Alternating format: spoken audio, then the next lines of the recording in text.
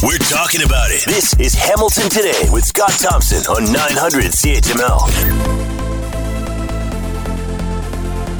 Hey, it's Hamilton Today. I'm Curtis Thompson, Scott's son. Will Erskine booking the guests. In the newsroom, Diana Weeks and Dave Woodard. Congrats to Team Canada on their first World Cup appearance in decades. Lots to build on. It's only Budweiser. Here's Scott Thompson.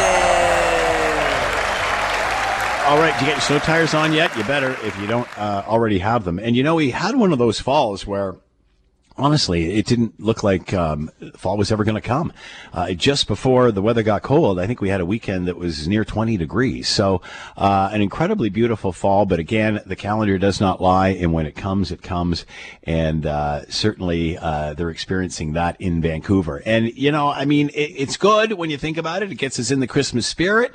Don't forget, 900CHML.com. All the details on how you can help us help the kids tomorrow. We kick off Blitz weekend when we light the CHML Tree of Hope on at Gore Park, and Mixmaster Jim going to be joining us there for the broadcast from 3 until 7, and then all weekend long at Lime Ridge Mall as well. And don't forget, lots of ways for you to help us help the kids. 900CHML.com, texting, various toy drives and such. We'll go through that a little later on, but all the details are on the website at 900CHML.com. All right. In case you haven't noticed, last week or a while ago, it was Buffalo. They got nailed. Mind you, that was that was crippling snow. Vancouver got dinged with snow the other night, and not something that they normally see in those parts. And, of course, what happens when you get some snow and then the temperature plummets, it creates just a hectic situation on the roads and highways and byways of the land. To get an update on where Vancouver is, let's bring in Christy Gordon, the senior meteorologist, Global BC, and is with us now. Christy, thanks for the time. I hope you're well. Thank you. I am. So how bad was it? Some people here in Ontario are going, come on, what are you guys complaining about? But on the other hand, this isn't the norm for you. So tell us exactly what the situation's been like for the last day or so. Well, it's been rather busy here in the weather department, that's for sure. But it always is the case when we have snow events here across the South Coast. I was just chatting with a friend of mine who's from Calgary, who, similarly to you, deal with snow events on a regular basis through winter. And he's been here in the South Coast area for many years now, and he said, the snow is just different when it comes here across the South Coast. So not only are we not used to it, but it tends to be more of a slippery mess. It's not a dry, sort of more compact snow. It's slippery, it's slushy. We fluctuate from above. Really, that's what happens during a snow event. We can just have a shift in temperature by 1 degree, it goes up to 1, and then it gets all melty, and then it drops to -1, and then it freezes. So we can get these types of scenarios that are really tricky around here. And I know probably a lot of you listeners out east are rolling your eyes right now, but it's true. No, I completely understand what you're saying, especially if you're hovering around the freezing mark there and you don't know which way it's going to go. Is this, how common is this for Vancouver? How common is it for Vancouver to get snow? Oh, I mean, we get snow events throughout the year. We may get anywhere from, it depends on the year. La Nina is what we're experiencing right now. And we sometimes, during La Nina years, depending on where that freezing level is, we could get, multiple events during a year, 10, 12, for example. So it certainly happens. It's just that, as we mentioned, it's that tricky type of snow where it's, are we going to get rain? Are we going to get snow? Are we going to get freezing rain? We're always on the verge, and it makes it quite tricky. The event that happened just this past evening, where it was a complete mess on the roads, that was really unfortunate because it was one that we had been forecasting. The forecast actually turned out really well, meaning that we knew that there was going to be significant snow. The snow came, and it came at the time we were expecting. But you get it during rush hour, and maybe people weren't listening because this is the first snow event of the year, and it was just a mess out there. There were people stuck on the roads for 8 to 12 hours. It was really quite something. And what about the debate about snow tires? Does that all of a sudden have to become a discussion out there? Oh, yeah. I mean, it's always a discussion out here. We now have it as part of our mandate for all mountain passes from the beginning of October through to the end of April, that you are now required to have snow tires. If you're driving the mountain passes, you'll get fined if you don't. But there's nothing in place for Metro Vancouver. The suggestion or recommended thing is that at any time that the temperature drops below 7 degrees, it's recommended that you have some kind of a all-season or winter tire. But there's nothing required at this time, which I don't know if it's because some people can't afford it, and so I always feel badly if that's a requirement. But. So what does it look like in the next few days? What does it look like? What's your forecast for Vancouver for the winter? Well, I tell you, I've been going all morning on this latest forecast. We've got another chance for snow tomorrow, and it likely will push in towards the, again, afternoon, evening hours during a commute, during a period where maybe families are traveling. And so this is a really tricky one, and it's not as the forecast is not as confident as the one that we had last time, because the system is actually just skirting the coast. We're just on the eastern edge, so a slight track towards the east and we could get 10 centimeters of snow. Slight track towards the west and we may not get anything. So we're really just trying to hone in on the details as best we can and warning everyone of the possibility and the worst case scenario. And I don't know, I guess when you think back to this conversation about whether to have snow tires, I think more so what I would recommend, instead of requiring people to have snow tires, is to maybe put it to our politicians just to say, if we have a potential snow event, that it is something that, soccer practices and hockey games don't happen. Everyone just stays home, just for tonight. Something like that. All right, Christy Gordon with a senior meteorologist on Global British Columbia and the snow event they are having out there as they sort of sit between that freezing mark and around that freezing mark, and we all know what that can be like. Christy, thanks so much for the time. Good luck. My pleasure. Thanks, Scott. All right, let's move on. We talked about this earlier on in the week with those that are involved at McMaster University. But the Canadian Space Agency, through the Canadian CubeSat project, is providing professors and post-secondary institutions an opportunity to engage their students in real space missions. As you already know, and we talked about, university teams, including one from Mac, are preparing for the launch of their CubeSats. What is the purpose behind this? What's the objective? Let's bring in Tony Pellerin, manager in space science and technology at the Canadian Space Agency, and is with us now. Tony, thanks for the time. I hope you're well. I'm doing well, thank you. So tell us about this project. What's the objective here? All right, so the Canadian CubeSat project is goal number one is to train students to understand how we do stuff for space. All right, so it's a project that started 3 years ago, and the goal was to have university participation across the country from coast to coast and having university team building CubeSat. So starting from designing, building, testing, and launching. So right now we're at the phase where we're integrating the CubeSat for a upcoming launch, and then it'll be followed by a operation of the CubeSat. So, but the goal number one was really to train students on understanding how we build and do stuff for space. And these are basically small satellites. Is that accurate? Yeah, that's very accurate. Actually, they are very tiny satellites. They're the size about 10 by 10 by 10 centimeters is what we call one unit. It's about the size of a Rubik cube. And then if you need more power or more volume for your instrument, you can stack those up and you can build them up. And then they become like either 2U or 3U. And the McMaster University CubeSat is actually a 2U CubeSat. So it's 10 by 10 by 20 centimeter. And so do you decide what these satellites or the experiments they will include, or do the individual universities figure out which area of study they're going in, or are they all the same? No, they're not all the same. Actually, they're quite different from one to the other. And the idea came from the university as a proposal of, we think we can do this, and this is the type of science we want to do, and they were accepted. And they received money from CSA to build those CubeSat, and reaching the end of it, where actually McMaster was integrated in the NanoRack deployer a couple minutes ago. So it's a great success for them. And what's the advantage of bringing the universities into projects like this? Well, goal number one, as I said, is HQP training. So they get to learn how to build stuff for space. So when they reach the market, the home market, and the work market, they're ready to enter the space industry. So the learning curve is not as steep as if they had not worked on a project like this. So this is sort of the final stage of testing for these products. Would that be accurate? That's really accurate. So the final test is actually what we call a fit check to make sure that they're going to fit in what we call the deployer that will be launched to the ISS.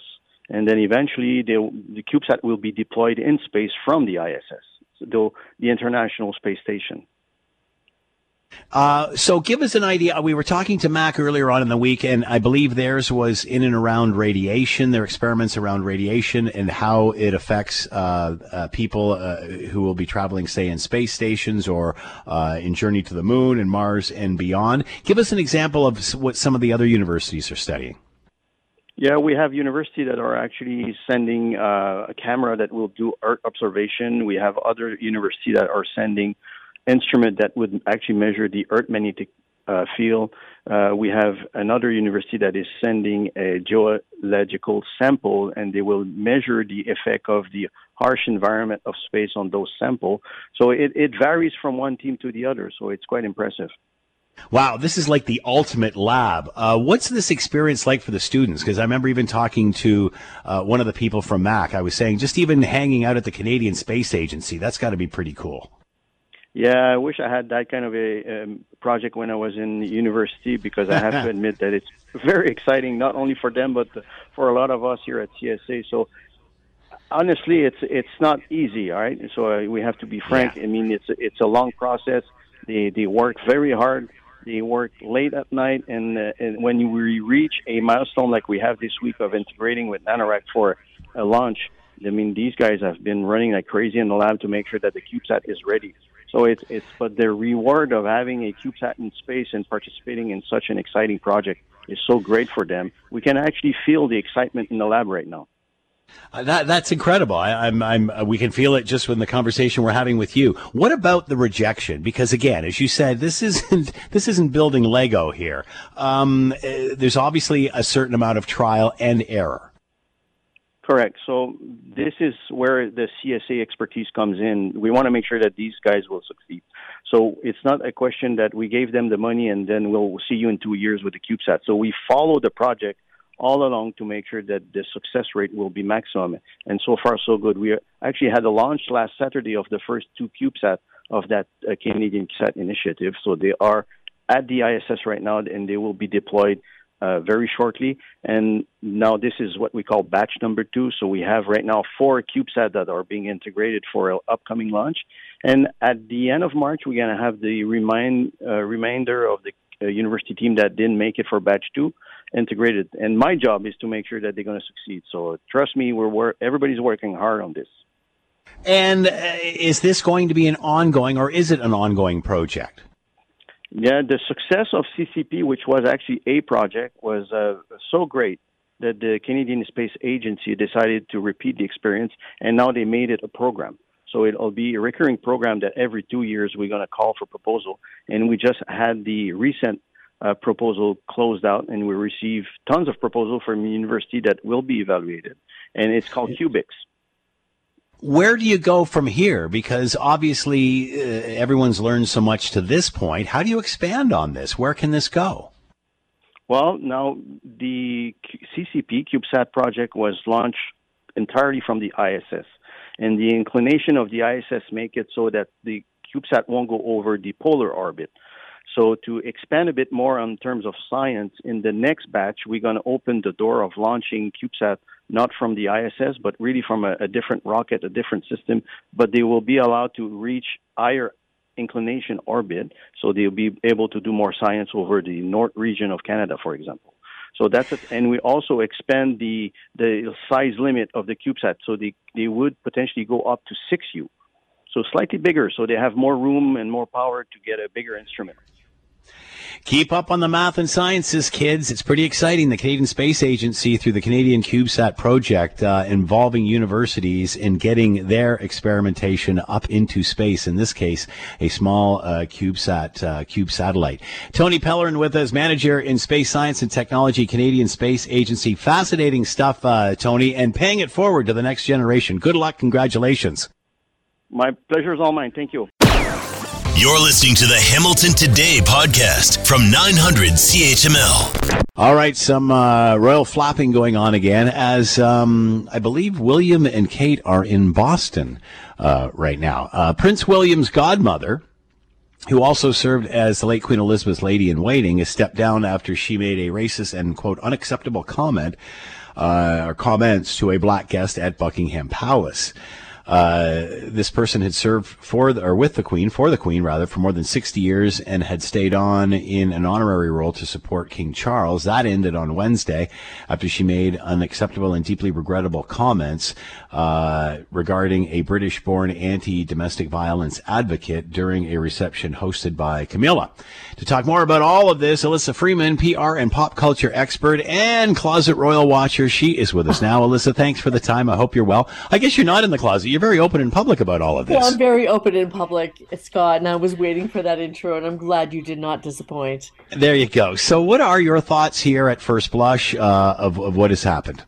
Oh, my, oh, my.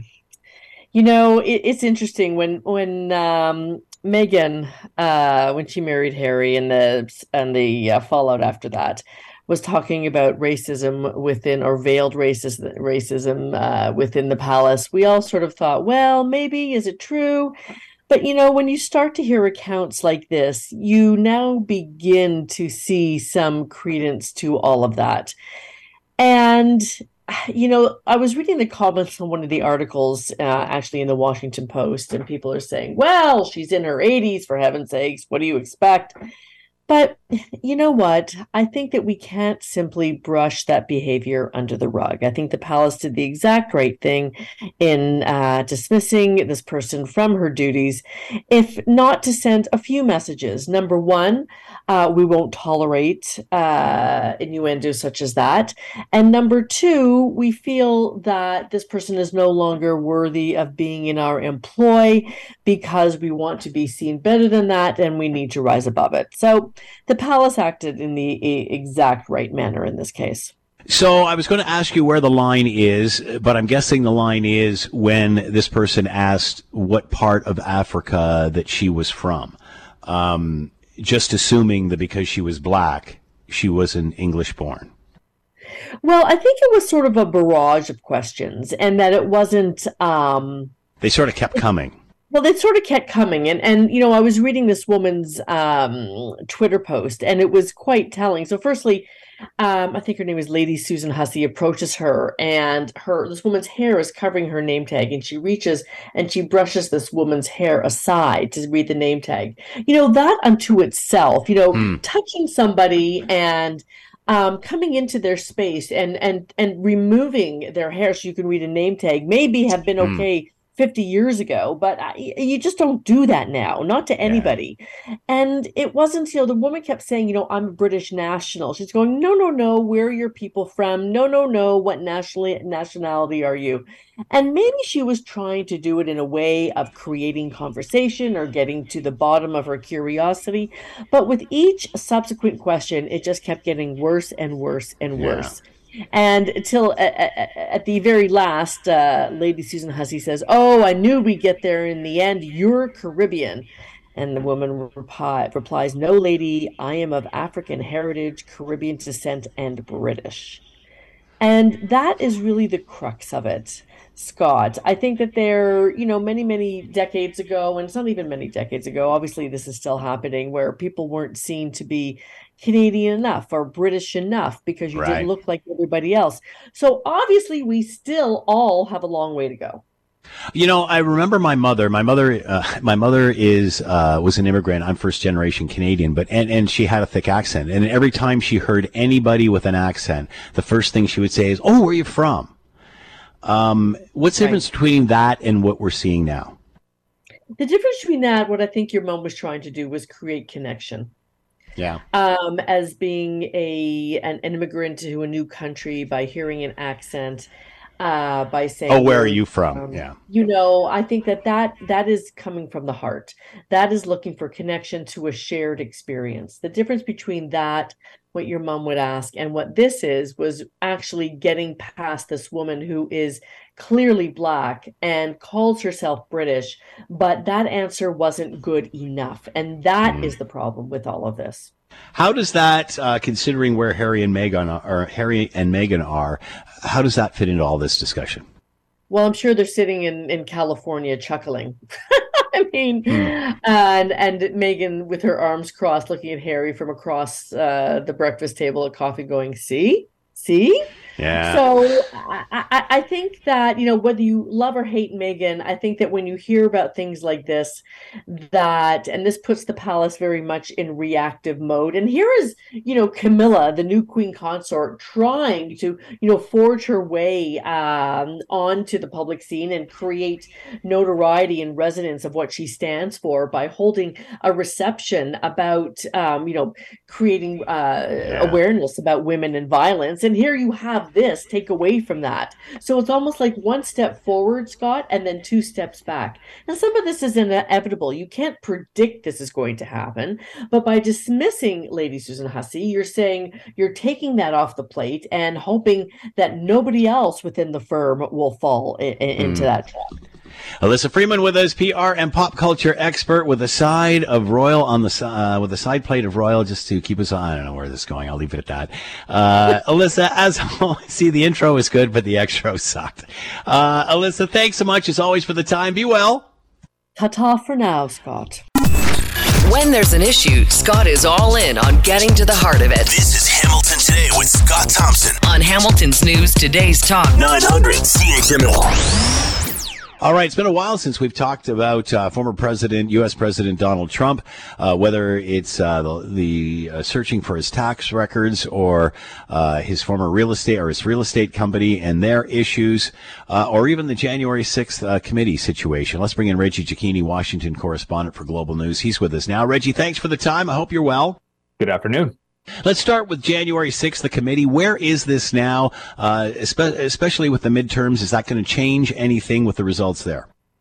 Well, on a couple of fronts here, the January 6th committee has likely finished its investigatory work. One of the representatives who's on that committee, Zoe Lofgren, was on CNN today and made a point of saying that they held their final interview yesterday with a Wisconsin state official based on a phone call that he had held with the former president linked to the 2020 election. Meaning that if interviews are done, then all that's left to come is a final report, and the committee intends to have that report done sometime in the next couple of weeks, obviously understanding that at the very beginning of January, a new Congress is going to be in place, so they are up against a clock. We likely to find out anything more than we already haven't found out? Well, eventually we'll find out everything, because the committee says that whatever they have done when it comes to this investigation, they fully intend to not only put it into a report, which, is a bit of an offside here. There's been some criticism that the report will solely focus on the former president, or at least heavily focus on him, and not on the failures that took place to protect the Capitol on January 6th. But outside of that, the public will be able to access the information based on what was done over the last several months, with the exception of personal information to people who came forward. And this will be the same information that is also presented to, according to the committee, the Department of Justice, which could assist in any potential criminal referrals, which could also be made as early as tomorrow. All right. So for years since Donald Trump was elected, lots of chatter about how he hasn't presented his tax returns. Most presidents, I guess all presidents, have done that up until now. The House Ways and Means Committee has access to records. What does this mean? Are we going to find out more here? Well, I mean, that's still to be seen. The committee hasn't said whether or not they're going to make any of this information public. A part of this was simply an exercise that's gone on for the last 4 years to try and obtain the tax records from the former president. But in the 4 years since then, there's been reporting that's come out from the New York Times. There have been various investigations into the president's finances and his company's finances, where some of the information has been brought to public. Still, the Ways and Means Committee has been kind of working through this legal battle, which was essentially handed back to them when the U.S. Supreme Court said that it would not get in the way and it would not intervene. We don't know what's going to be made public with this receiving of the tax documents. This simply could be an exercise to show that this powerful committee in Congress does have an ability to access any private person's tax returns, and that presidents themselves shouldn't be able to shield information that Congress can get hold of. All right, Donald Trump's real estate company in issues with tax fraud and such. Where is this now? Where's this trial? Well, I mean, look, there's a couple of different investigations. There's the state level investigation by the New York Attorney General, which is going forward, hundreds of suing the Trump organization and people within senior members of the Trump family. But the one that is underway federally, at least, closing arguments are underway. It's expected to wrap up tomorrow. A jury is likely to have this in their hands by Monday. This is the Trump organization trying to fend off these charges that they were improperly hiding money by paying senior level employees like CFO Allen Weisselberg as contractors to potentially hide money. Weisselberg himself has already kind of worked along with the feds. He will eventually go to jail for 5 months, but he himself has testified that it was about greed, that he was doing this solely for himself. That is an argument the defense was making as well. Ultimately, though, the prosecutors are going to say that the Trump organization has carried out this kind of much larger fraud scheme. When the jury gets it, ultimately it will be up to them. Whatever happens to this, there are still several other investigations that the Trump organization is going to have to sift its way through. Any of this likely to stick to Donald Trump? Are we seeing space between Donald Trump and the Republican Party? Is there distance growing there?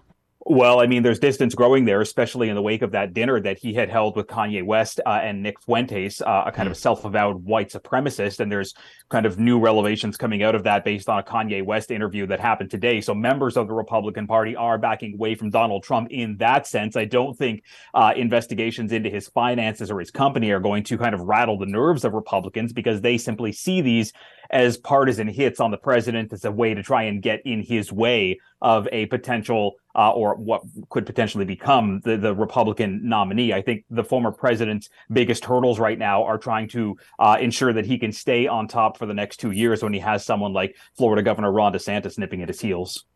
Are these dinners and these meetings that you're speaking of, is that the off-ramp the Republican Party was looking for?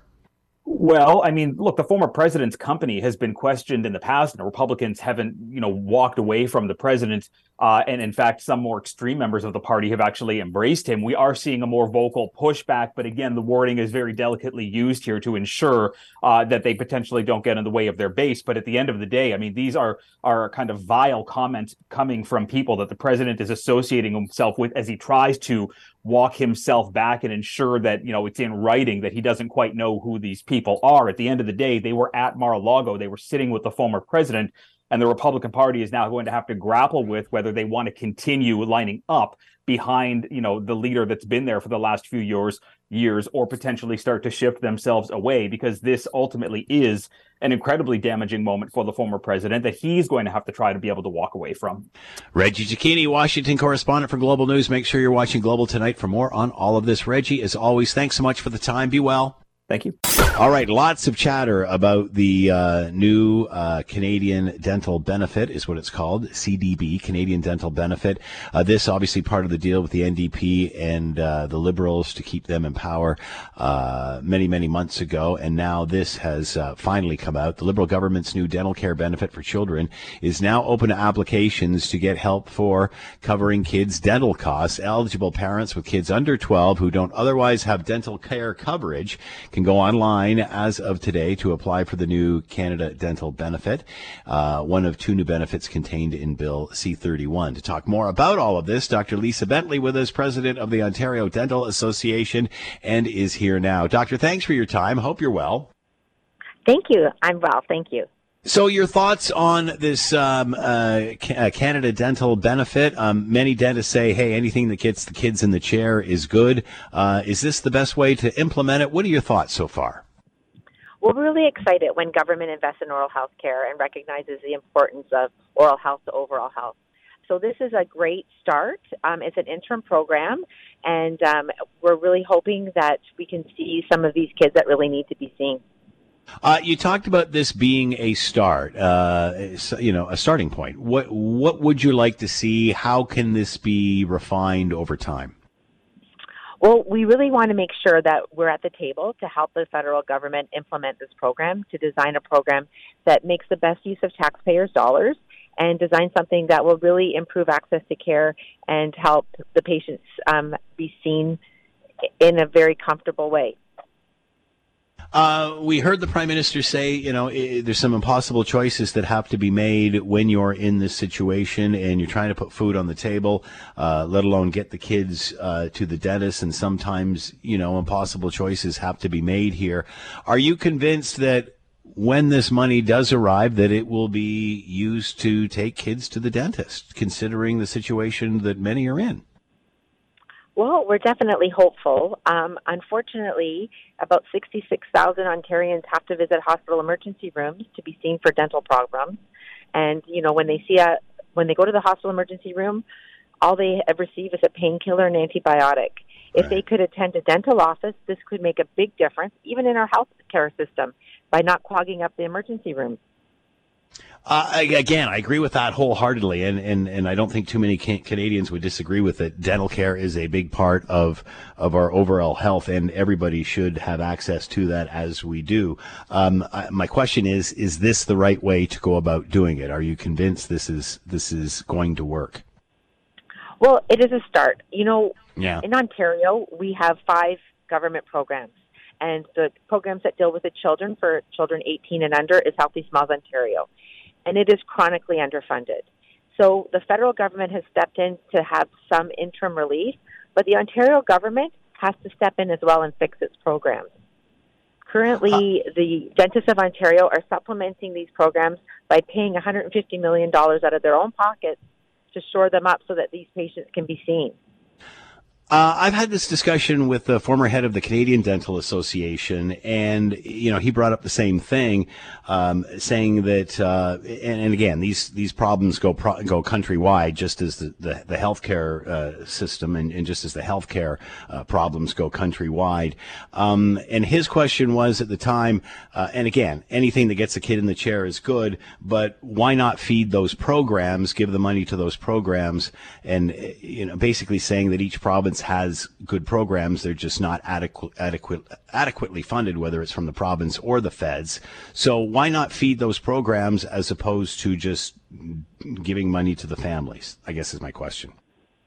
I think in Ontario, we don't have the confidence with what's been happening with the provincial programs that the government would use that money to improve the programs.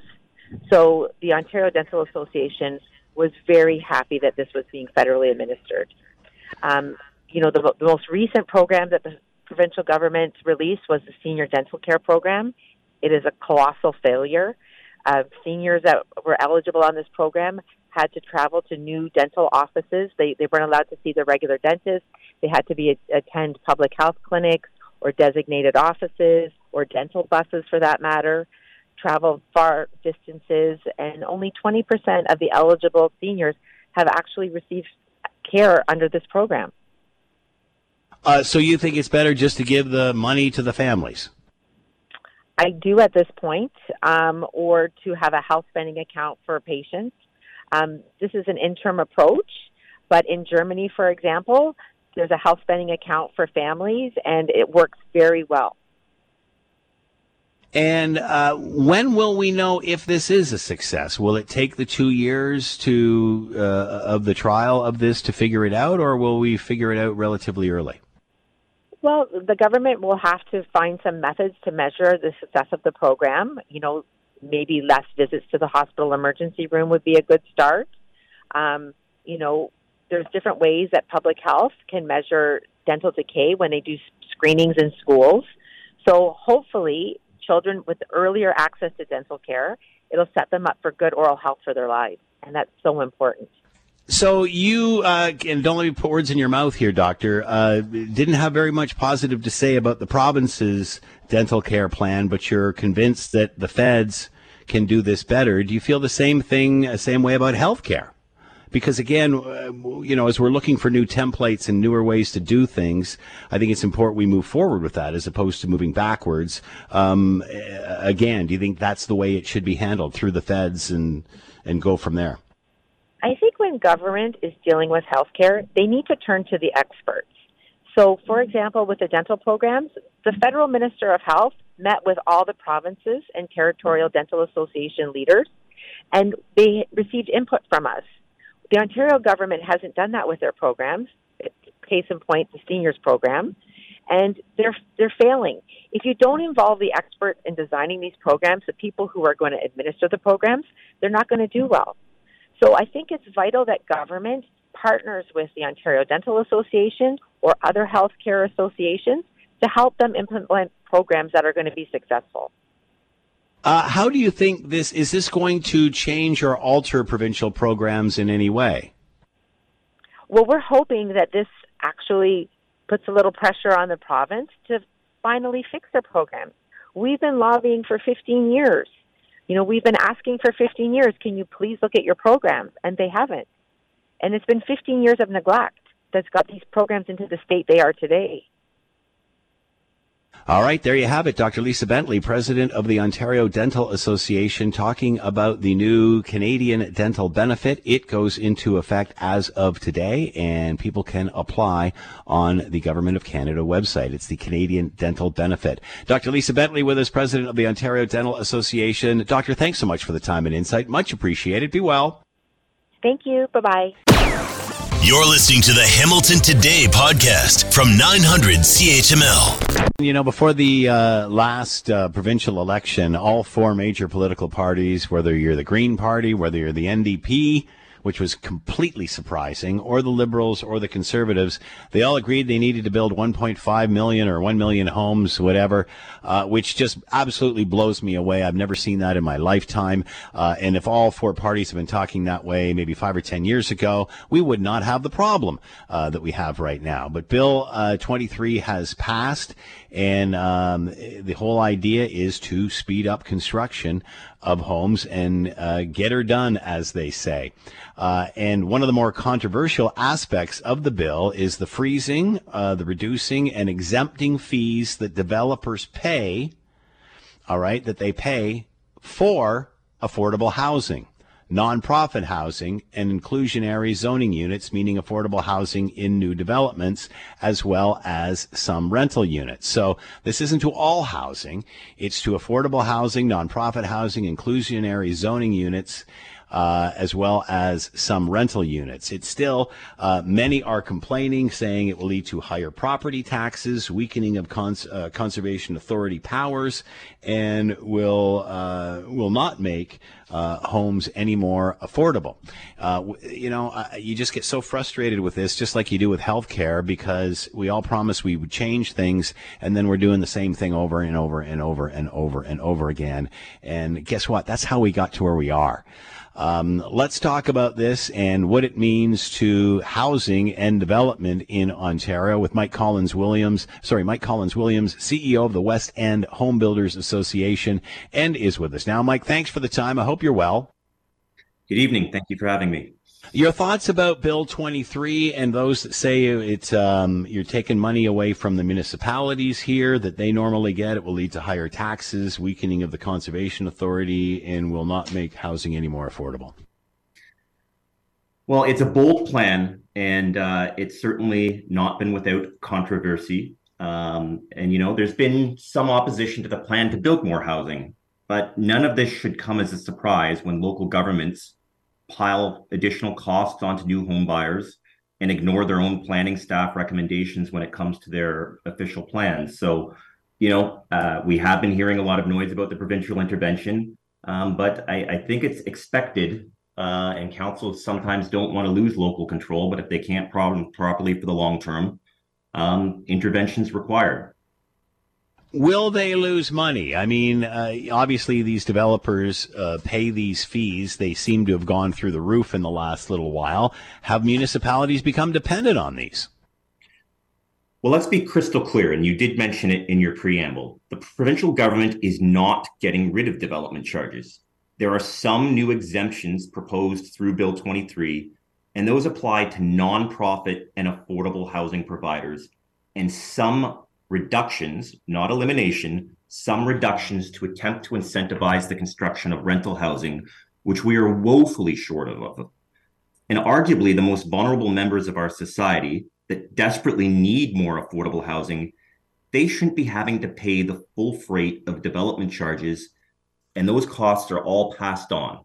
If an affordable housing provider, whether it's Habitat for Humanity, Indwell, YWCA, there are a lot of great nonprofit housing providers. These costs come into the millions and millions of dollars that get added onto those costs. And a social good such as community housing, it's not direct growth related capital. So I understand that there is a challenge going forward, but I get a little tired of hearing from politicians that we need more affordable housing. And the second the province makes a change so that they can't charge the full freight of taxes on affordable housing, they seem to be very upset. Do you think this message is getting out, Mike? Because, again, all we're hearing from municipalities and from some media is that everything's going up because of all of this. Once again, we're giving, the province's Doug Ford's developer buddies all this stuff.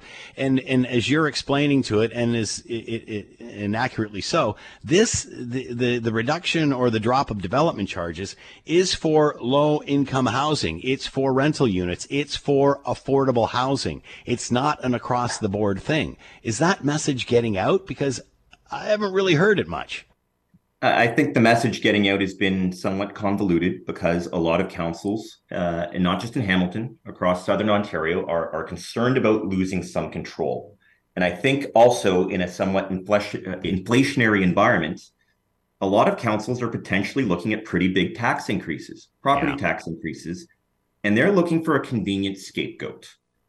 And they found one to point at, and that is the provincial government and the development industry. And what we're really talking about with Bill 23 is trying to get more affordable housing built by reducing the tax load on below market affordable housing, nonprofit housing, and yes, some market purpose-built rental, which we desperately need. As President Joe Biden once said, don't tell me what you value. Show me your budget, and I'll tell you what you value. Well, if the city of Hamilton values affordable housing, then the infrastructure to support nonprofit and affordable housing should be funded broadly by the city of Hamilton. We're skipping through a lot here, but can you shed any light on the issue around the Greenbelt? Again, people are screaming and yelling that the Greenbelt is being eaten into when it said that it wouldn't be eaten into, although from what I understand, they're adding more at the other end. What are your thoughts? Again, I understand that there's controversy. Any time that there's any kind of new housing, it seems whether we're growing out through boundary expansions, whether we're growing in through changes to neighborhood zoning to allow missing middle or gentle density. There was an infamous home to replace a garage on Hamilton Mountain that had protesters. Or growing up, Hamilton's going to have a whole new skyline in the coming years with much, much taller buildings coming. And I imagine that there'll be protests around those as well. So we seem to be in an impossible situation in terms of the toxic nature of the housing discourse. That's exactly why we got into this place to begin with.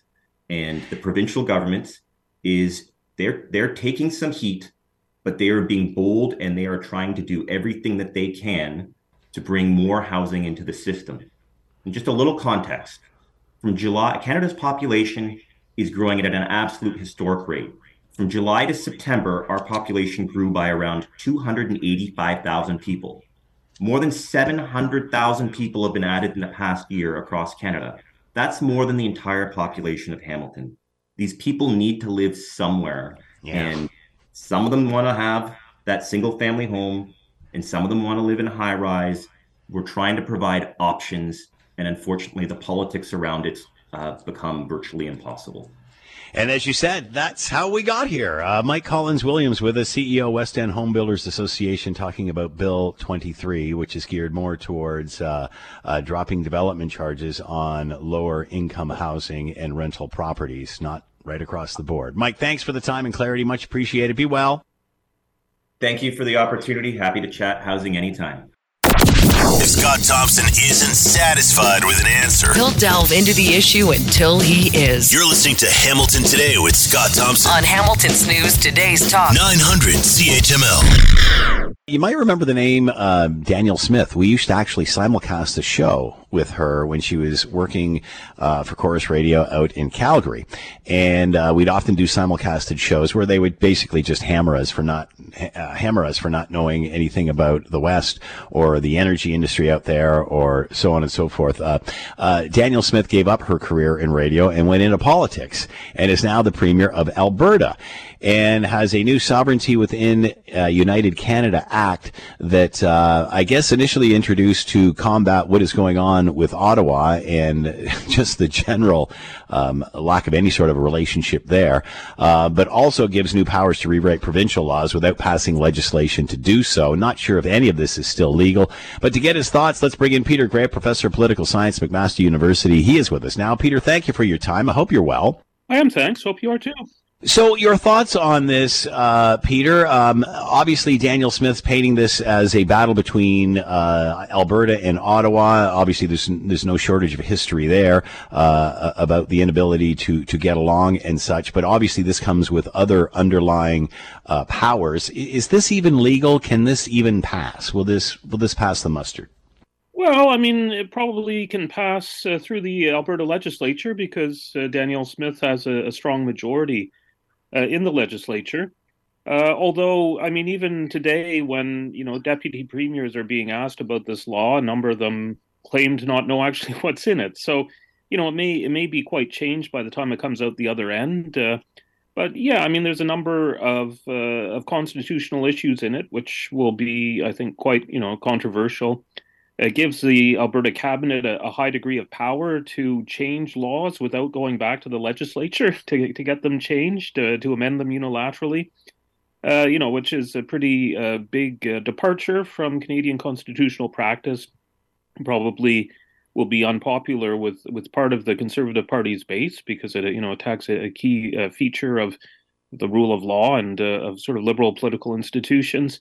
There's also aspects about instructing bodies in Alberta to not follow federal laws. That likely is also not constitutional, but, again, that would be something to look at down the line. So yeah, likely to pass, maybe not in its current form, but even if it passed in its current form, chances are there'd be some constitutional challenges down the road. So what do you think her objective is here? Because it's packaged in such a way that, we've got to stand up to Ottawa, almost like a Quebec does. What's the objective here? I think it's to channel a sense of alienation in Alberta. Yeah. A sense that somehow Alberta's promise is being stymied by the federal government. And so you need an Alberta government that's going to stand up and say, we're going to protect Alberta's views, regardless of what the federal government says. So I think it's a way of recognizing that there's a sense of being upset with Ottawa and that can be channeled politically in creating a form of Alberta nationalism. And we see something similar in Saskatchewan at the moment, where the Saskatchewan government has put forward a Saskatchewan First Act or bill in their legislature. It's not trying to do some of the more controversial things that this Alberta law is doing, but I think it's playing to a similar nationalism. Is that the real issue here? Is years and years of neglect from Ottawa towards the West? Is that what we should be focusing on here, as opposed to the Sovereignty Within a United Canada Act? Again, who knows what kind of watered-down version this will come out the other end. But are we missing the point here? It's about a region that feels they're not being represented.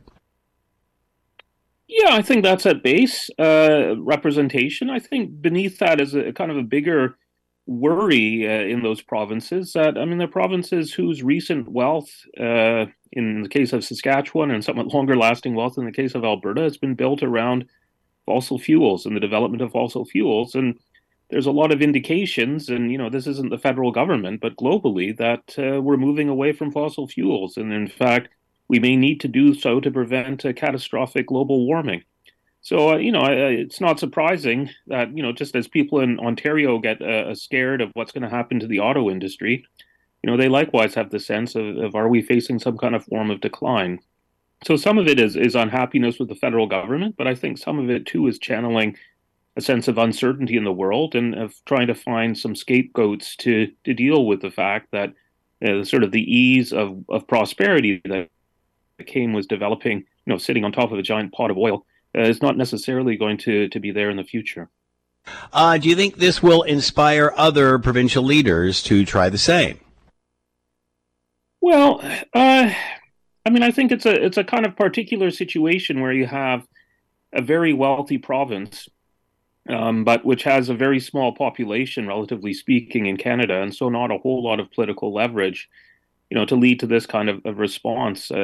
There aren't many other provinces quite in that position, but we have seen other provinces run against Ottawa in various ways. We remember, in the case of Newfoundland and the injunction not to vote for any conservative candidates when there was a saw-off between Ottawa and the provincial government in the Harper years. You spoke about Quebec at various times. British Columbia has run against Ottawa and said, well, what do we have to in common with people over the mountains? So, I think there's always incentives for governments to do that, but it's a pretty particular situation when you have the concentrated wealth of Alberta and the sort of political weakness at the same time in terms of the number of seats in Ottawa. Not much time left here, Peter. Have to ask you, though, the Prime Minister's response. He said he doesn't want to fight, but nothing is off the table. What does that mean? Well, I think he wants to sit back and wait and see if this just collapses within Alberta, given some of the aspects within that, and similarly, maybe wait until the act is actually used. At which point he may decide what sort of response he wants to bring forward. But at the moment, I think he wants to avoid conflict because, in a way, that's what Danielle Smith wants, I think, was this, is to give the idea that Ottawa is going to try and stifle Alberta's attempt to exert a sense of sovereignty. Peter Graefe with us, Professor of Political Science, McMaster University, talking about the Sovereignty Within a United Canada in Alberta Act with Premier Danielle Smith. Peter, as always, thanks for the time. Be well. And you too. You're listening to the Hamilton Today podcast from 900 CHML. You don't need me to tell you how difficult it has become with inflation and such. Whether you're buying or renting housing, it just seems that prices have gotten out of reach for most people in just trying to get by, just trying to get a place to stay. Again, whether you're renting or purchasing. And a new report from Hamilton Social Planning and Research Council shows that young people are most affected by Hamilton's volatile rental market. And of course, you got to remember, this is a city that for the longest time was quite depressed. And, there wasn't a lot of investment going on. There wasn't a lot of interest in the city, say maybe, 10, 20 years ago and such, as things changed. But now, of course, Hamilton has become a hotspot and it is literally exploding, and there is gentrification going on. It's hard to ignore. Let's bring in Sarah Mayo, social planner, geographic information systems with the Social Planning and Research Council of Hamilton, and with us now. Sarah, thank you for the time. I hope you're well. I am. Thanks for for discussing this important issue. So what do we need to do to create more rental housing in Hamilton? How do we fix this? Rental housing is being created all the time because it's not there are more and more rental buildings starting up finally, like you say, after a lot of disinvestment in the rental housing sector. Lots of years of no investment. We are finally seeing newer growth in rental buildings and also secondary units. So people renting their basement or condo owners renting out their condos. And so we see a huge growth in renters. Renters have grown by 5 times as much as owners since the last census over the last 5 years. So rental is being created, but the newest rental that is being created is often, the most expensive on the market. And youth, being new to the market, are often don't have much choice because they the availability is much more in the newer, more expensive units, and so are forced into either very expensive units or into situations that may be unsafe with group leases or individual room rentals that aren't covered by the Residential Tenancies Act. So they may be vulnerable. And that's sort of what our report highlights. If there's lots of supply, wouldn't that bring the prices down? Wouldn't that regulate it or level it out more? Well, the housing market has a lot of issues that are a lot more complex than supply than supply and demand. But we do see, for instance, one very clear example of supply and demand is the opposite. So like I said, there is more rental being built, but it's often not the rental that people want. So bachelor units were often the most popular for young people because they're small and cheap. Mm-hmm. And those units have quickly are really on the decline in Hamilton, and the price of bachelor units has more than doubled in the last 20 years. So we do see the supply and demand dynamics there. There is a demand for bachelor units, but we're losing them one by one, somewhat to the Airbnb market. But the city is going to be clamping down on that. At least that's their plan. We'll see if council adopts the proposed bylaw when that comes. And hopefully that will bring back some bachelor units back to the residential rental market. You said that in the last 20 years, the demand has doubled. We also know that in the last 20 years, Hamilton wasn't what it is right now, and prices were quite depressed over the last decade or so. Now they have caught up or have taken off as other surrounding areas have. How much of this is about gentrification? The city just growing and becoming more expensive? The housing crisis that Hamilton is experiencing is, to a certain extent, Canada-wide. All cities in Canada have seen large increases in rents, and in cities like Toronto, it means that young people are not living there anymore because it's just so unaffordable. And we're starting to see that in Hamilton, that people. And like you say, that people have to leave the city to find more affordable housing, when affordable housing used to be one of the driving forces that created Hamilton's kind of upswing, because it attracted a lot of young people, a lot of artists, a lot of entrepreneurs. And now we're kind of sacrificing that advantage. We don't have it like we used to. So what are you suggesting? I'm reading in front of me, rent control regulations. What does that mean? How does that work? Okay, so rent control is being eroded. For instance, right now in 20 units that are first developed as rental units after 2018 are no longer subject to rent control. And so landlords can increase the rent as much as they want. And that is... youth are disproportionately, our data shows, in newer buildings and newer apartments, so they're disproportionately not protected by rent control. Sarah, how do you problem in Ontario is we don't have rent control between tenancies. In Quebec, you can appeal the rent increase from the last tenant if you think it's unjustifiably high, and landlords have to tell you what it was in the standard lease. So it's there's more power given to tenants to have some power against landlords who want to exploit the current housing crisis for their own profit. Sarah, I'm old enough to remember when rent controls came in the first time, and I can very, very visibly remember that's when they stopped building apartments.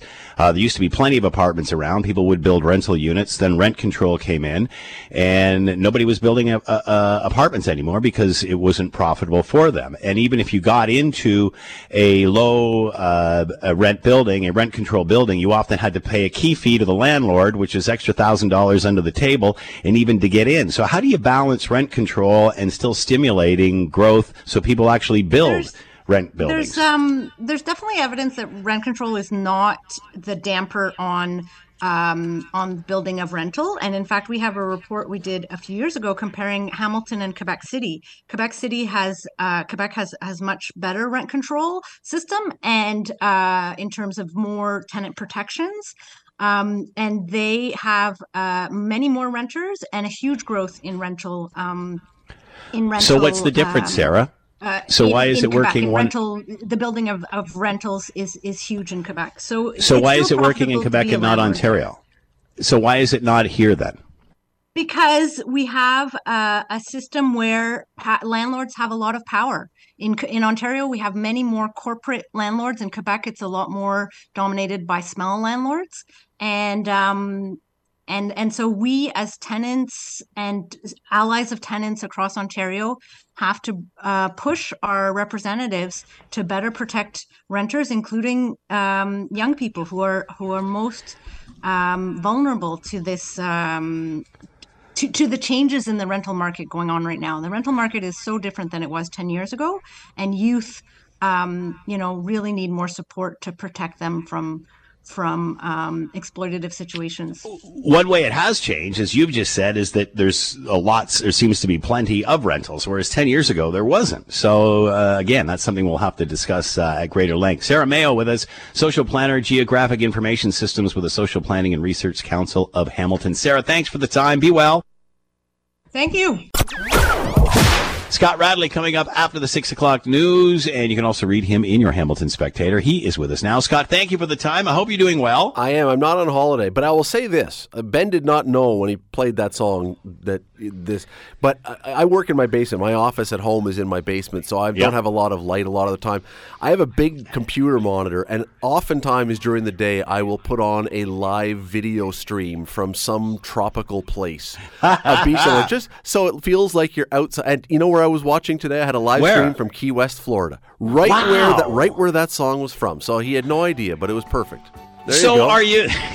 Now I'm getting in the mood. Yeah. So what do you normally look at then? What are we? I might do this. I'm not looking. It's you put on. It's just a nice it's a camera that's showing. Is it live or recorded? Could be either. YouTube has some amazing ones. They're like 12-hour loops of a beach, and it just you know what? We're into the winter now. It feels great to at least feel like you're on a beach. Is that like the fireplace on my TV? Is that what that? Yes, except it doesn't crackle. Oh, all right. It sounds better with the surround sound out. It does. I must add. You got to do something. All right, we had this discussion yesterday about, getting nowhere with the housing situation, getting nowhere with healthcare, just going around in circles because nobody wants to do anything new. I was just talking to the Social Planning and Research Council of Hamilton and talking about how difficult and how high the rents are going in Hamilton, especially for young people, saying supply is not the issue, it's the price, whereas if you add more supply, we all know the price goes down because you can get them anywhere, whether it's oranges or apartments or such.